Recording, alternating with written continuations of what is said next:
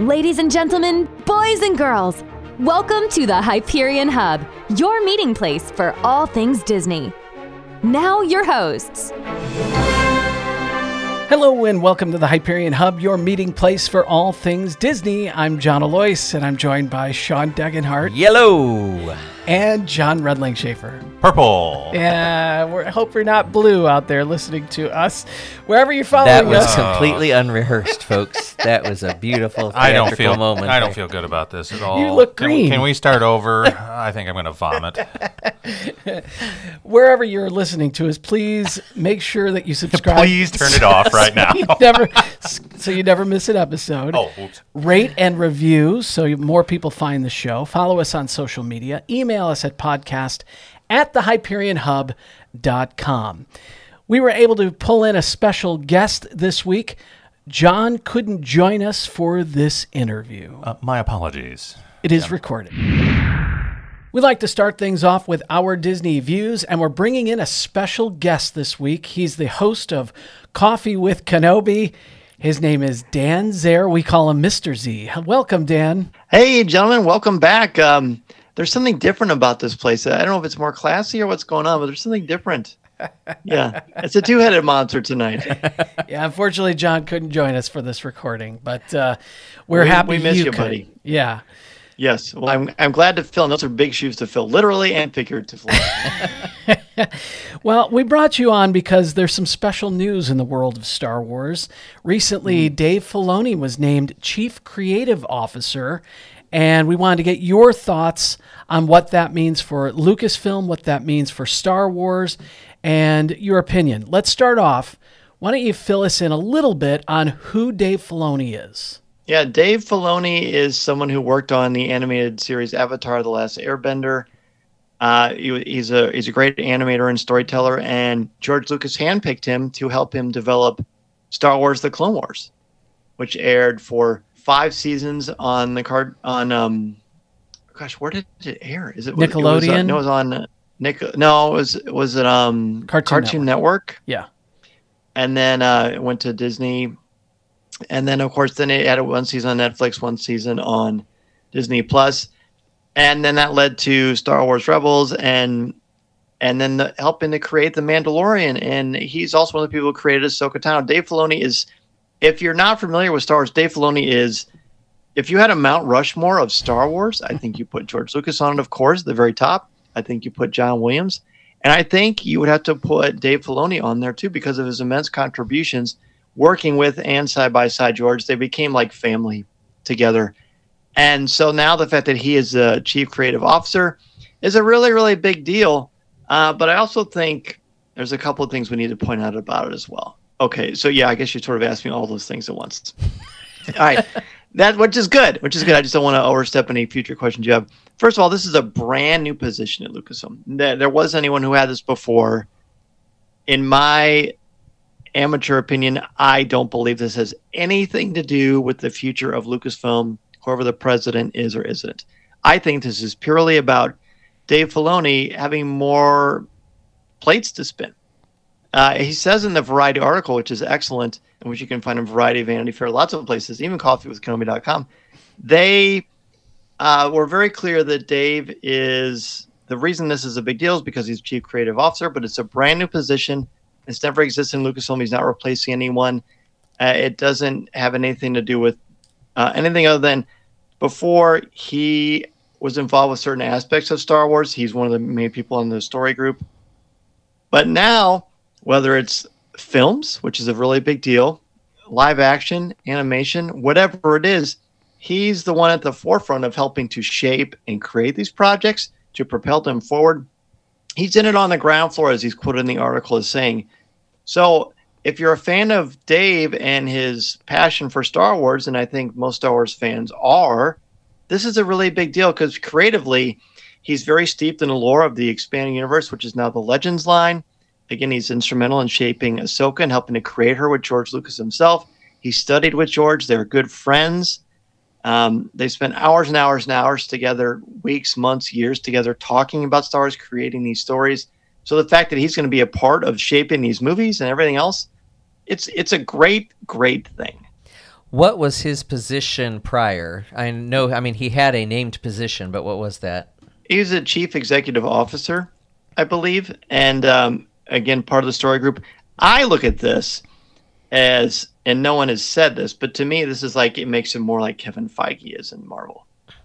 Because you're part of all of it, launching the stories, propelling them forward, helping to put the right people in place, and being the visionary that is steeped in the lore, just like Kevin Feige understands Marvel and these comics. Dave knows Star Wars better than anybody except for George. So that is a big part of it. Basically, it's like he's the cook in charge of the kitchen now, which before maybe it wasn't 100% clear who the chefs were. It's him. So does this take anything off of Kathleen Kennedy's plate? I mean, was she serving in some way that capacity, as president of Lucasfilm, or is this something totally different? Totally different. She's still a president. She's still in charge. She's still the boss. She still makes the final decisions. But story, because people come to her with pitches and stuff, and now he's part of those pitches from the ground floor, helping to shape them. And not just in the Filoni verse of The Mandalorian, Ahsoka, and the Book of Boba Fett, but everything. And I think the hope, at least for me and other fans, is this is going to kind of kickstart and get some movies back into theaters. Because I think Star Wars is at its best when it's in a movie theater. Will it stretch, do you think, into theme park attractions, comic books, everything? I hope so. I mean, I'm biased, and I think both of you will agree with me on this. You've got a working, living, breathing set right now on both coasts on Batuu. Why wouldn't you? Why wouldn't you do that? Why wouldn't you film The Mandalorian or things like that? And Dave, the X-Wing that was used in the first season of The Mandalorian is in Galaxy's Edge. So Dave knows the Galaxy's Edge exists. I've seen him at Galaxy's Edge before. So I hope it does. It sounds to me, though, this is really about the movies in Disney Plus for now. But that doesn't mean it won't go in other places because he's very familiar with what's going on everywhere. We've had creative leaders in the Disney company before. I don't know if anyone has ever been as much of a fan as Dave has and risen to now the peak where he is. Mm-hmm. Is this something that you think can be difficult for somebody who has been such a fan all of his life to now have all of this extra pressure on him? Right. I've actually asked him that before. And his basic, I think it helped to cut your teeth on working with George, right? On George Lucas, with George Lucas to create Star Wars.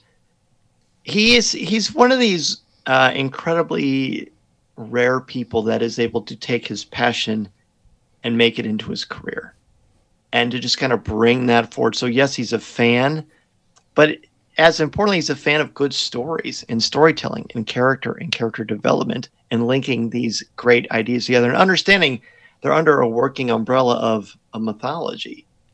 So I don't see it as pressure. I think this is like a natural progression in the excellence that he is and the joy that he has. Of everybody who's happy about this right now, he's got to be the happiest.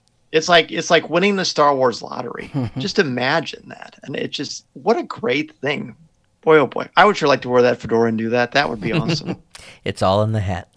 All in the hat. So in Dan Z's professional and humbled opinion, this is a great move for Star Wars? 100%. I think it's when I saw the news, someone texted me a heads up and I was like, great. And then boom. Yeah, I think I have goosebumps now, actually, John. It's really good news. It's feel like I've been happy with the direction of Star Wars, but I think there've been some ups and downs with some things. And this feels like, all right, Han's back in the cockpit. Let's go. Now we've got the coaxium. Now we can go to hyperspace because we've got the right captain doing this. But we've never really had one like that before. And with so many different cooks in the kitchen, stories kind of veered off, and now we have just one person that is coalescing everything and basically writing the future that we could get to look forward to. Right, in many ways metaphorically, because in fact he says in that article, look, since I was a part of Ahsoka, now I can work with the storytellers because I know what it's like. Because he wrote all the episodes of Ahsoka, executive produced it, directed some, casted it. He was so instrumental, and that was his. John Favreau said at Celebration Europe this year, this is Dave Filoni's magnum opus, and I thought it was beautiful. So he knows what it takes to make a story. So he won't be writing everything, but he will be a part of the creative process and bringing these stories to life. I think it'll be even more of a connected universe now and a more shared universe, personally. Last question. I know you have to go. Do you think he'll still write, though? Do you think he'll get his hands dirty and be a part of some of the more detailed stories that he wants to write? I do. I know that he's one of the hardest people to get a hold of. And I think that now he's going to have even more that he has to do. But I feel like that's a love, right? I mean, I kind of think of it as, James Gunn, who now is kind of piloting that, not kind of is flying that ship for the DC cinematic universe. And he manages to find time, right? He's writing the original Superman film for that new direction. And I think he still will. Again, I don't have any inside information on that, but I feel like it would be hard for him not to, because first of all, he's really, really good at it. And for some of these things, I feel like that would just be a natural thing. Part of me suspects, like, if there is, God willing, a season 2 of Ahsoka, I can't imagine we'll be writing as much of it. But again, that's just pure speculation on my part. Well, Find it hard to believe that he wouldn't do it. We've got him on right after you, so we'll ask him. Please ask him. Yeah, please ask him. Ask him why he isn't returning my phone calls. Is that why you say he's so hard to get a hold of? You guys don't play tennis on Sundays anymore? Is that the well, pickleball is really more my speed. Dan, thank you so much for joining us. Dan Zehr from Coffee with Kenobi. Our thanks to Dan Zehr for joining us once again. Coffee with Kenobi. Follow him on social media and subscribe to his podcast. I really enjoyed the conversation with him tonight. You were missed. Was I? Yes. All right, moving on. All right, so I've always been impressed with the parades and the technology that Disneyland Paris uses. And recently, the unmanned aerial vehicle crowd, the UAVs or drone universe, has gone ballistic, as have Disney fans over there, about a new show coming to Disneyland Paris in January. This comes from DroneDJ.com, a website I never thought I'd ever go to. But I thought it was Dronage. It would actually be Droned J. Let's go with Droned J. All right. So Disneyland Paris is once again leading the move to expand the role of drone shows and daily performances at theme parks around the world. The introduction of its Disney Electrical Sky Parade, an innovative spectacle for which pyrotechnic devices have actually been added to the UAVs themselves. So not only do we have drones, we got fireworks coming off drones. This is good stuff. So Disneyland Paris announced its nightly Disney Electrical Sky Parade will commence January 8th, using the famous Sleeping Beauty castle there, the beautiful castle there, as the background. Now, this drone show has been prepared by a company that's well known for its formations, and they did the 30th anniversary show that was just magnificent over there. The idea is to recapture the emotions from the Main Street Electric Parade, which was introduced there in '92 and eventually discontinued in 2003. Now it'll be a drone show that seeks to both revive memories of the original ground-based program for older viewers and give younger people an idea of what they missed. So I know you guys are both fans of the traditional Main Street Electrical Parade. Who knows what this is going to look like, huh?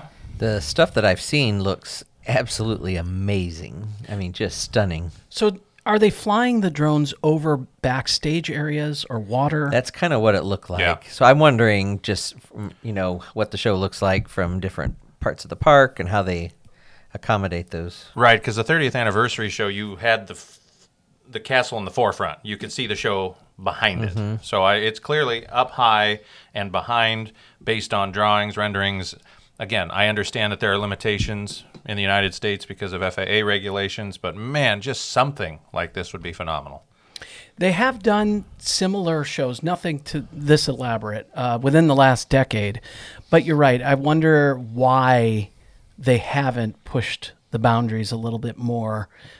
Maybe it's regulations. I'm not sure. I don't know for sure. But you're going to have a drone show there with Mickey Mouse, trains, Elliot the Adorable Dragon, and Cinderella's carriage. I mean, goodness gracious, that'd be great. And it's supposed to run through September 30th, 2024, so I assume we'll be there less than a year from now for the finale. Sound like a plan? Wonderful, yes. All right. So I recently saw The Marvels with my son, and it's really the first Marvel film that hasn't kind of lit the world on fire. We enjoyed it. My son and I loved it. It's fun. It's exciting. It has a great villain who has a purpose for being bad. There's a wonderful dynamic between Monica Rambeau and Captain Marvel and Ms. Marvel. It's funny. It's charming. It's nostalgic. Nia DaCosta, the director, created a meaningful movie. But why are people staying away? And I kind of want to hear some of your opinions on this. Quickly, the last few Marvel films, Guardians of the Galaxy Volume 3, made $800 million. So there have been some articles in Variety that claims that Marvel isn't doing well. It actually is doing very well up until this film. That's around the time. That's around the amount of business that the Guardians movies bring in. Ant-Man: Quantumania made about $400 million, and again, that's around the same type of business that the Ant-Man series films have brought in. So, before I share my thoughts and opinions, what do you think? I know, Sean, you're a Marvel fan. Yes, I would have to go with superhero fatigue. I was all in through Endgame and everything, and then as things started coming out, I don't know if our lives just got busier or I felt a little inundated with stuff, and now I'm to the point where I don't know that I will go see this because I don't want to have missed anything that I haven't been able to see yet. So I'm kind of like, okay, where do I need to start back at to get caught up so I'm not missing everything? This is vindication. This is the Star Wars problem. It's too much. You flood the market. And the new viewers, they're not going to go see it. The older viewers are not going to go see it. The dedicated ones, there's so much to absorb. There's so much to do. I couldn't even tell you what this movie was about. I couldn't, it's not that I don't care. It's just there's too much. There's too much to even try to wrap your head around. I agree with you 100%. I think part of it is superhero fatigue. However, like I said, Guardians did well. No, Ant-Man did well. But that is a familiar. That was pre-Endgame. Right. Tell me. Yeah, No. What do you mean, those characters? Yes. So tell me what this movie's Captain about. Marvel, the first movie came out in between Infinity War and Endgame. Right. So there was really only one movie as part of that initial. It was a great bridge. It made $1 billion. Based on the title, I can't even tell you what this is about. So the Marvels, the only character that we've seen a few times is Captain Marvel. The other two characters, that we've seen on the big screen is Captain Marvel. The other two characters, Ms. Marvel and Monica Rambeau, the adult version, are from there's a kid version. Monica Rambeau as an adult. Oh. She was a child in the first movie. Okay. But these characters were introduced in Disney Plus shows. So while I do think there is some superhero fatigue, I do think there is an oversaturation amount, large amount of Marvel on Disney Plus. And you're right. You feel like if you don't see everything, you're going to be missing out. And you do have to see at least WandaVision and Ms. Marvel not to be lost in the Marvels. But I was so all in up through Endgame. I mean, I was looking for stuff to find out. And now I'm just... it's exhausting to try to have to keep up yet again. That's not me clapping. That's me clapping. My Thank you. esteemed colleague. Yeah. No, I understand where you're coming from, and I feel that way too. My daughter almost has kind of dropped off a little bit. When we get to closer to the Avengers movies, but she'll be more involved again. My wife as well. I think it's easy to catch up if you don't want to watch all those shows. I think there have been some wonderful shows on Disney Plus: Falcon and the Winter Soldier, WandaVision, the Loki series, and then there have been Hawkeye was great. Then there have been some that maybe aren't at the top of my list. I still enjoyed them, but it's a lot of content to get through, to get from one movie to the next. And if you're not knowledgeable, you don't know which to watch, which to miss, which to skip. And what have you missed? First few phases were so exciting to piece together and waiting for those. Well, there were like 2 movies a year. Right. And that was those, the little credit scenes and, okay, what's coming next? Yeah. And we were so all in, and it was a lot. And Endgame, emotionally exhausting. To start that over again, because that was an 11-year from first Iron Man from through 2008 Endgame. to 2019, I think. Yeah, right? so 11 years. To think of, okay, I'm 48. I'll be close to 60 by the time this next series ends. I think they're going to speed things up a little bit. There are 2 more Avengers movies that are slated. From the start, Kevin Feige, the head of Marvel, the Marvel Cinematic Universe, has said their plan was to go to 2028. Now, Disney may have tried to increase that and expand that a little bit. We'll see. I don't know if they'll kind of move things forward. They're going to stretch into the R-rated realm with Daredevil 3. There's also going to be the first Disney Plus mature series with Echo. So they're stretching their boundaries a little bit. We'll see what happens. I'm entertained by them, and I love the stories and where they're going. Excellent mid-credit scene, by the way, in the Marvels. Well, it was just announced earlier this month that Guardians of the Galaxy Cosmic Rewind is going to be honored with a special award by the Themed Entertainment Association. It will win a Thea Award for Outstanding Achievement Attraction in 2024. Internationally recognized, the Thea Awards acknowledge exceptional achievements in themed entertainment and celebrate the creative teams who bring immersive experiences to life. So Barbara Buza, who is the president of Walt Disney Imagineering, said, on behalf of all Imagineers, I would like to thank TEA for this tremendous recognition of Guardians of the Galaxy Cosmic Rewind, and for continuing to drive the themed entertainment industry forward. As our Imagineering teams push the boundaries of creative storytelling in innovative and exciting ways, it's always the highest honor for our work to be recognized by friends and colleagues from around the world. So, exciting little nod for Guardians of the Galaxy. I've ridden it at Epcot. John? 2/3 of the family has. Those reviews were very good, and the most important part, apparently, to the teenagers was that Earth, Wind, and Fire's September was playing in the background.